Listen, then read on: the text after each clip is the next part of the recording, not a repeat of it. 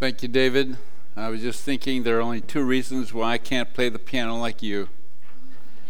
First is talent, and the other is time spent learning how to play. My favorite story about my piano playing skills is that I took piano from a teacher who put me in a book called Teaching Little Fingers to Play. And by the time I got done with that book, my fingers were too big, so I quit. That's all right. It's my only joke about my piano playing. So now you've heard it. Would you stand for the reading of God's Word, please? We're working through the book of Romans, and we're at Romans chapter 5 and verse 12. Paul writes this, "Therefore, just as through one man sin entered into the world, and death through sin, and so death spread to all men because all sinned. For until the law, sin was in the world, but sin is not imputed when there is no law.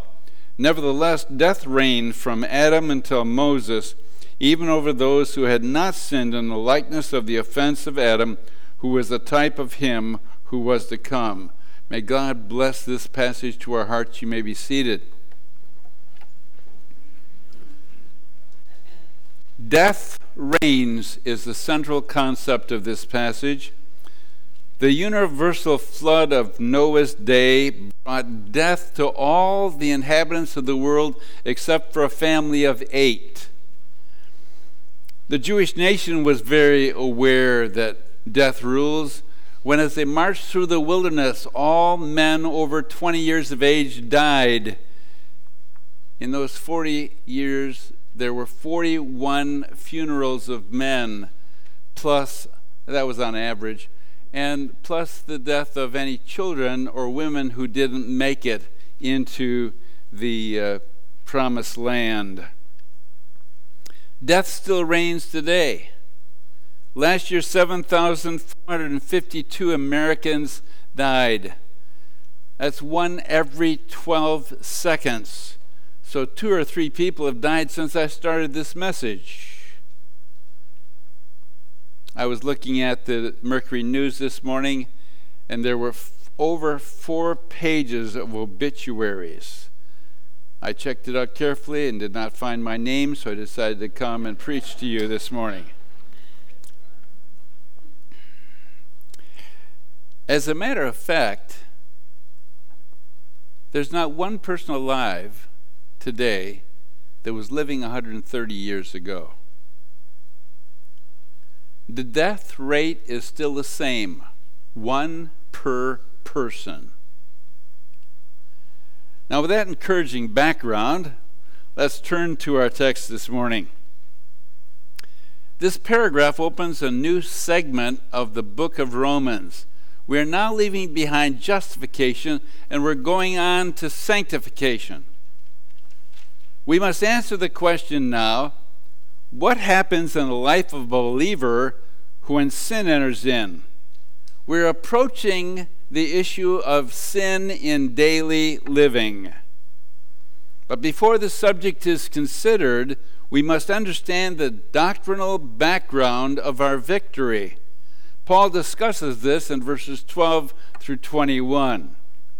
My first point this morning is the statement of the principle in verse 12, and then my first point under that is the entrance of sin. Therefore, just as through one man's sin entered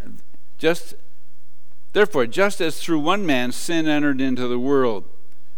The therefore, of course, runs us back to everything that Paul has said already, but I wanted to emphasize the word as. This introduces a comparison which we will consider over the next few messages. In brief, we could sketch this out. As Adam led to sin and death, so Christ leads to righteousness and life. Let me expand this a bit more. Adam sinned, and death was introduced into the human race. Spiritual death was immediate, and physical death was eventual. 930 years later, Adam died. Some might be sitting there thinking, do you really think they lived that long? Yes, The Bible says so. And these men and women were fresh from the hand of God, designed to live forever. And so for them to only live 930 years was to cut their life dramatically short. As you look at the life of Adam, the outstanding thing in his life was not naming the animals. The outstanding thing in his life was not being the first husband. The outstanding thing in his life was sin. This was the legacy he left for everyone who was to follow him in the human race. In stark contrast, Jesus Christ never sinned. He was absolutely righteous. That qualified him to die as our substitute and the substitute for all men, so that they could go from spiritual death to spiritual life. What a contrast between Adam and the second Adam, Christ. The word enter in the verse has the idea of invasion or intrusion. We get this. A thief is an intruder. God had created a world which was perfect and a man who was sinless and immortal. But Adam fouled up this whole picture. Sin invaded as a thief to rob us of more than we can even begin to understand. Paul says in 1 Timothy 2:14, and it was not Adam who was deceived. Keep that word in mind. But the woman, being deceived, fell into transgression. Adam sinned purposefully, hatefully. He rebelled against God and went his own way. Eve was tricked into sin and then invited her husband to come along. And that set up a principle that's followed down through all the ages ever since. Sinners like other people to join them in their sin. Listen to the story of how this all happened in Genesis 3, 1 through 6. Now the serpent was more crafty than any beast of the field which the Lord God had made. And he said to the woman, indeed, has God said, you shall not eat from any tree of the garden? The woman said to the serpent, from the fruit of the trees of the garden we may eat, but from the fruit of the tree which is in the middle of the garden, God has said, you shall not eat from it or touch it. He never said that. He never said, you can't touch it. Or you will die. The serpent said to the woman, you surely will not die. For God knows that in the day you eat from it, your eyes will be opened, and you will be like God, knowing good and evil. When the woman saw that the tree was good for food, and that it was a delight to the eyes, and the tree was desirable to make one wise, she took from its fruit and ate, and she gave also to her husband with her, and he ate. It was as though Adam said, I know I have everything north, south, east, and west of this tree, but so long as I cannot eat the fruit of this tree, something is being withheld from me. From me, Adam. Do you realize who I am? Am I not Lord of creation? Am I not superior to the animals which I have named? There's an injustice here. Something in my domain which is being withheld from me. I shall right that wrong. I will reach out my hand and take this fruit and eat it. And thereby I shall have complete control of my domain. Now we must watch ourselves, because we fall into the same trap that Adam did, who said, I've got all this, but I'd like something new. I'd like something more. It's the syndrome of the new. Think about these areas. The new home. People often buy a home and later move up because they want to have a better home or a better neighborhood or both. Very soon after they move in, they find out there are all kinds of flaws in their new home. And then they begin to focus on the flaws instead of all the good benefits of this home that caused them to purchase it in the first place. A new car. No matter how nice your car is, there's always one that comes out that's better. In yesterday's paper, it said that there are luxury pickup trucks that go for as high as $100,000. I'm not in the market for a luxury pickup truck. This morning in the paper, there was a Lexus 500. That was a nice little car for $111,000.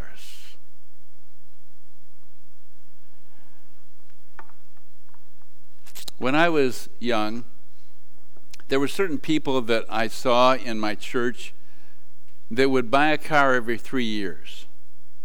They would finance it for 3 years, and when they were done financing it, they would just buy another one. In my estimation, they were rich. See, what my parents would do is they would buy one of those 3-year-old cars, or maybe 4 years old. And they would drive it then until the sides rusted out of it. Because we lived in New York State, and they put salt on the roads in the wintertime. A new phone. Apple has become one of the biggest companies in America because they have capitalized on the idea that you've got to have the latest new computer and you've got to have the latest new phone. Oh, you only have an iPhone 7? Well, did you not know that there are Apple iPhone 10s? In fact, there are 2 grades of them. I'm sure one is more expensive than the other. A new wife or a new husband.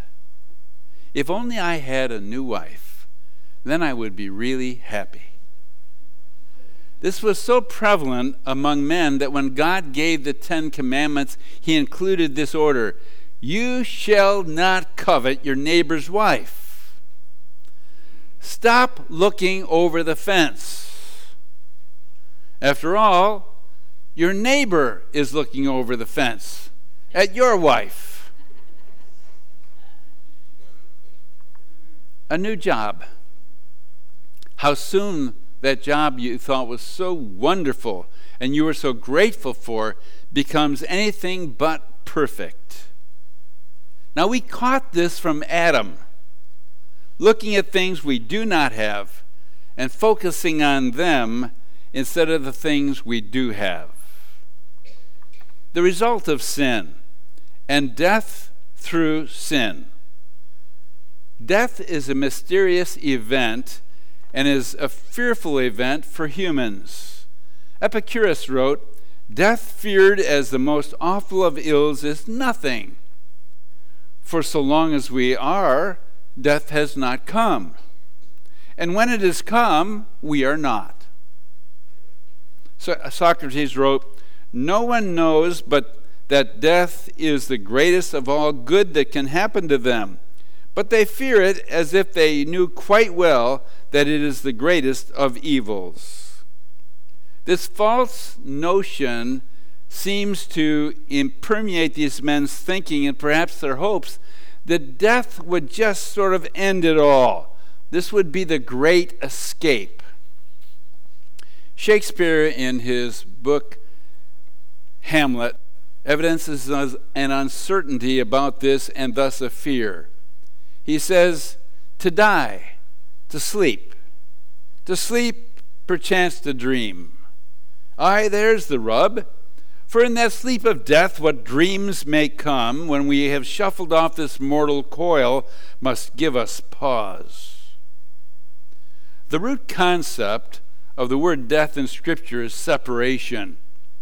And there are 3 kinds of separation or death in Scripture.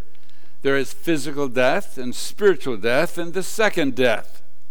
Physical death is when there's a separation of our immaterial parts from our material part, our body. The body goes back to dust, and the immaterial parts of the person live on forever.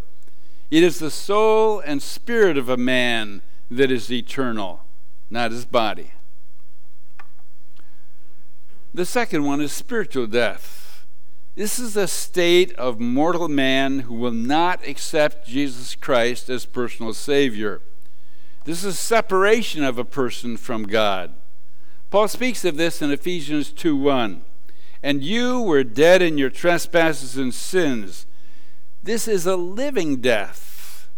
You are physically alive, but do not realize that you are spiritually dead. You're not connected vitally with the living God. The second death is when a mortal man dies in the condition of being spiritually dead, and that state becomes final. He will be forever separated from God. But there's an added factor. John 3:36, the wrath of God abides on him. In our world today, people like to think of God as a God of love, and he is. And it's an infinite, beautiful, wonderful, full, just incredible love that we have a hard time understanding. But on the other side, he's a God of wrath. And it's an infinite, it's a harsh, it's a strong, it's a wrath that no human being that's thinking should ever wish to experience.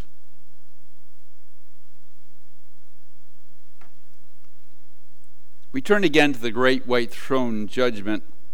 In Revelation 20, verses 11 through 15, listen as I read it. Then John says, I saw a great white throne and him who sat upon it, from whose presence earth and heaven fled away, and no place was found for them. And I saw the dead, the great and the small, whether they were illustrious in earth or whether they were unimpressive, whether they were rich or whether they were poor, whether they were really, really criminals or sort of really, really nice people. I saw the great and the small standing before the throne, and books were opened, and another book was opened. Two sets of books. There were the books and the book. And the book is the book of life, and the dead were judged from the things were written in the books, plural, according to their deeds. And the sea gave up the dead which were in it, and death and Hades gave up the dead which were in them, and they were judged every one of them according to their deeds. Then death and Hades were thrown into the lake of fire. This is the second death, the lake of fire. And if anyone's name was not found written in the book of life, he was thrown into the lake of fire. So, the book of life determines the destiny of a lost person. The books of life determine the degree of punishment. And, may I say to you, there are no country club areas in hell. It is a lake of fire. The permanence of this is seen in verse 10. And the devil who deceived them. Who's them? Well, if you back up in the book of Revelation, it talks about the devil being freed from the 1,000 years of confinement at the end of the millennium, 1,000 years, and he deceives the people that have not received Christ, have gone to the far corners of the earth to follow him. And this is the last rebellion against God. I asked you to remember the word deceived when we read that Eve was deceived. Satan, stepping into human life at the very beginning, deceived the first woman. His very last impact into the human race was deceiving bunches of people. And you know what? That's characteristic of him. He's been deceiving people all the way from the first time to the last time. He's been deceiving them by saying, don't worry about getting right with God and being ready to meet him. You've got lots of time. That's deceitful. My wife recently talked to a woman who said, well, the next time I come around, There is no coming around again. You didn't have a past life. It's appointed a man once to die and then the judgment. That's another deceitful thing of Satan that says you got lots of time. The Word of God says now is the accepted time to receive Jesus Christ as your personal Savior. He's deceitful. Don't fall for his deceit. He deceived Eve by saying, you will not die. He set his idea against truth, against God's ideas, and he never wins. God does. And those that follow his deceit never win either. When Adam sinned, physical and spiritual death. Let me go back and finish that verse. And the devil who deceived them was thrown into the lake of fire and brimstone, where the beast and the false prophet also are, and they will be tormented day and night forever and ever. How long? Forever and ever. You know, that's a long, long time. When Adam sinned, spiritual and physical death became the lot of man. Apart from divine intervention, the second death would also have been the end of all men. Now, the inclusiveness of sin. Because all sinned. This does not refer to the fact that all people sin individual sins. It does not refer to the fact that all people are born with a sinful nature. What it does mean is that when Adam sinned, all the human race sinned with him or in him. He was the representative head of the whole human race. Paul also wrote, "For all have sinned and fall short of the glory of God," in Romans 3:23. And this verse does stand for the individual personal sins of each person. All of us commit sins. Now, we may not commit the kind of sin that it takes to get your child into an elite college. We may not sin by shooting people in a mosque in New Zealand. But every one of us sins every day in word, action, and thought. We are sinners. We sin. But in our text this morning, Paul is stressing the fact that this is representative sin that he's talking about here. He goes on with the same representative thought in 1 Corinthians 15, 21 and 22. For since by a man, Adam, came death, by man also came the resurrection of the dead. For as in Adam all die, so also in Christ all will be made alive. The baby who has never sinned dies because he or she is in Adam. And when Adam sinned, so did the baby and all the rest of us. All of us were born dead concerning our relationship to the living God. What a stark contrast to what Adam and Eve were like when they came from the creative hand of God. They were very much alive in their relationship to God, to a depth that you and I have never experienced in our whole lives, and we'll have to wait until we get to heaven to experience. The writer of Hebrew gives us another example of this representative headship, saying this, and so to speak, through Abraham, even Levi, who received tithes, paid tithes, for he was still in the loins of his father when Melchizedek met him. Levi was a long ways after Abraham, but Levi in Abraham paid tithes till Melchizedek. That's representative. What one man does affects all his progeny who follow him.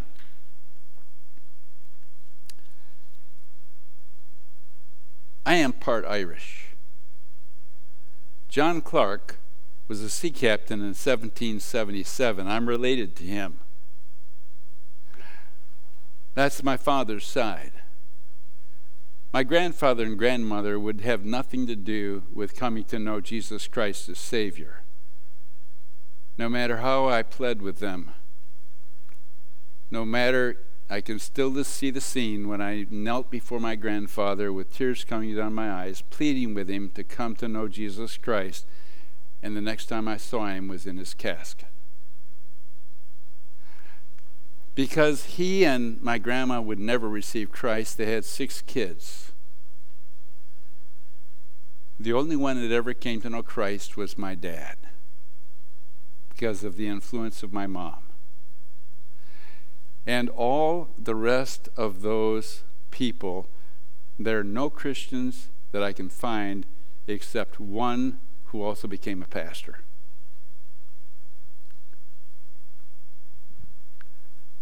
Because my mom and dad came to know Jesus Christ and sought to follow him, their 2 children have come to know Christ. All of their grandchildren have come to know Christ. That's why I say, what a man does affects his progeny. And that's a very serious thing to think about. Yet the ultimate of this was Adam sinning and passing on a sin nature to every human being since that first sin in the Garden of Eden. It has affected us, and it will affect our great-grandchildren and our great-great-grandchildren, no matter how great they are. Our text says, and so death spread to all men. This is the ultimate epidemic. Every human being has caught it. The explanation of the principle, verse 13, and the statement of the explanation, for until the law, sin was in the world. From Adam until Moses, there was still sin, even though it was Moses who wrote down the law. We could not deny for a moment that sin was in the world. The first little baby, Cain, became a murderer. Lamech was a polygamist. And one day as he was out walking with his sword, somebody bothered him, offended him, and he took out his sword and killed them because he could. Then he waved his sword in the air as a rebellion against God and against other people.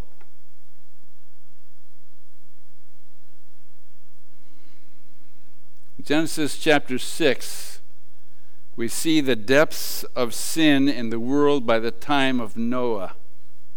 Let me read some verses here.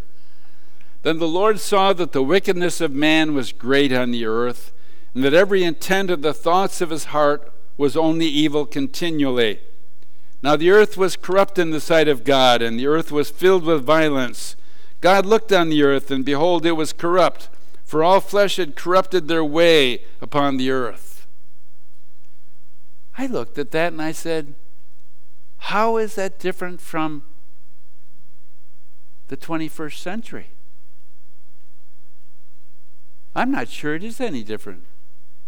Then the only reason why we don't have another universal flood is because God promised us that wouldn't happen and gave us a rainbow to assure us that it would never happen, just as a reminder. Now, the basis for the explanation. But sin is not imputed when there is no law. Very technically speaking, when there is no law, there is no transgression of the law. God did not reckon to their account the sins that they had committed.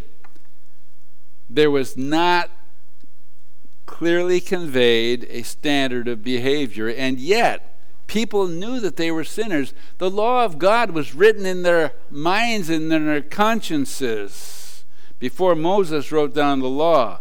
What Paul is saying here is this: man's sinful state does not arise out of his personal sins.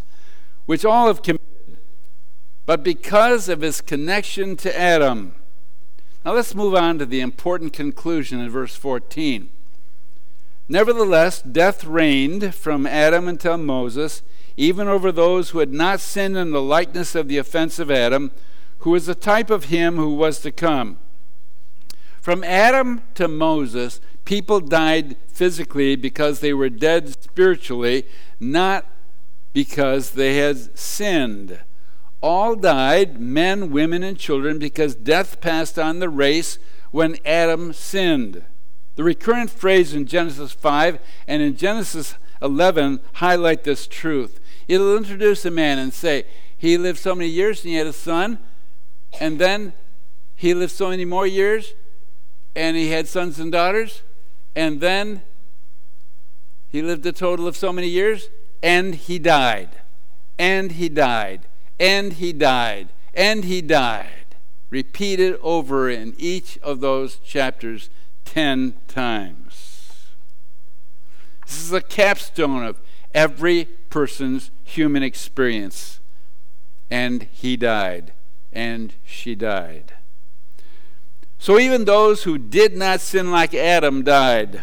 There are two possible explanations for this. First, it refers to children. Did you ever think of how many children were killed in the universal flood? Now, don't make this a flaw and assign it to God. The death of all these multitudes was cast its anchor into the sure foundation of the sin of one man. So we are reminded then of the seriousness of sin. The second explanation is that when Adam and Eve sinned, they were kicked out of the garden. There was an angel there with a flaming sword. They could not get back in. No one else could ever get back in. And when the flood came, the garden was gone. No one else could ever eat from the tree of the knowledge of good and evil like they did. But they didn't need to in order to be infected by sin through Adam. Verses 13 and 14 are really just demonstrating the fact that sin talked about in verse 12 is not personal. This is seen clearly in the universal effect of the sin, death, which strikes even people who have never personally sinned.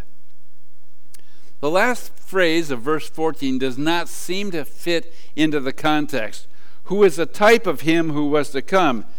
And yet it does fit for his introduction to the next section, which deals with Christ.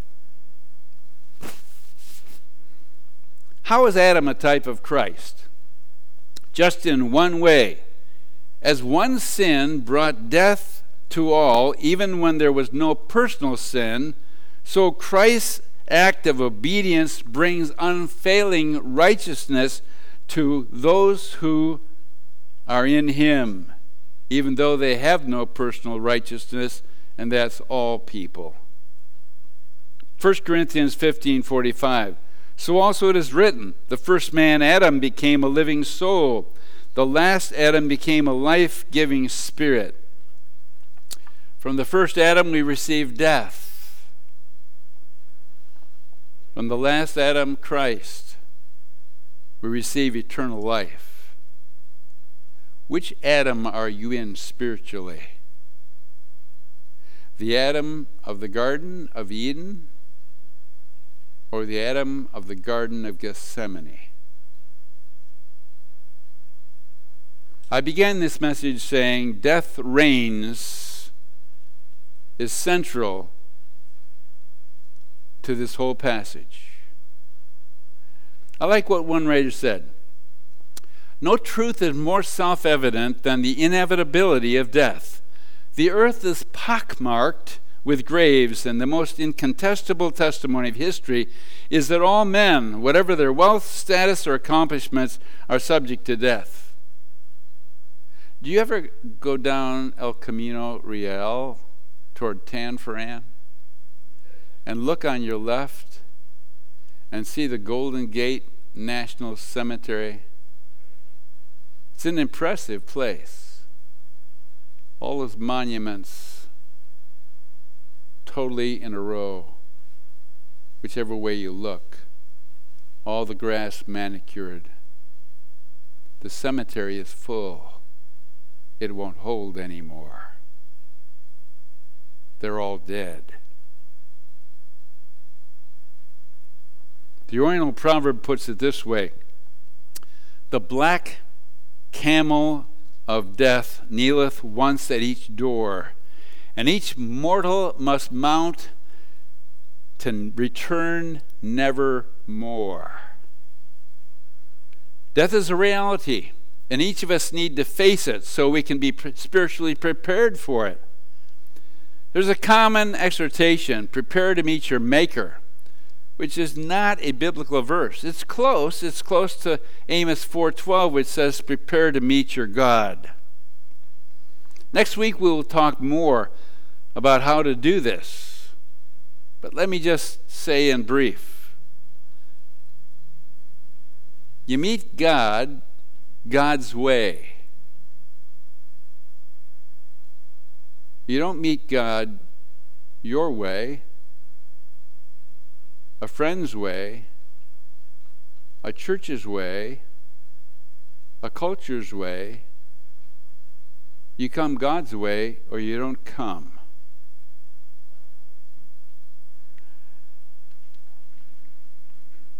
After you've admitted you're a sinner to God and yourself, and that you're going to die, that your earthly life will end, then accept God's message of love and provision for you. Jesus died for your sins as if they were His. He paid your sin debt. On the basis of this, you receive a gift you cannot earn, nor do you deserve. The gift of eternal life and a place of God's home forever, an absolutely incredible place beyond our wildest imagination. Now, if you've done that already, then God is inviting you to live the rest of your life in light of His love for you now and your destiny. You will choose to invest in His forever kingdom and seek to bring others along with you to heaven. I clipped a little cartoon from the newspaper, Family Circus. And the little girl is kneeling on her bed with her hands folded, looking up and saying, "We need to talk." After a message like this, you need not to go your way and forget the message. You need to talk to God about what He wants you to do with your life this week. I exhort you to do that this afternoon. Let's pray.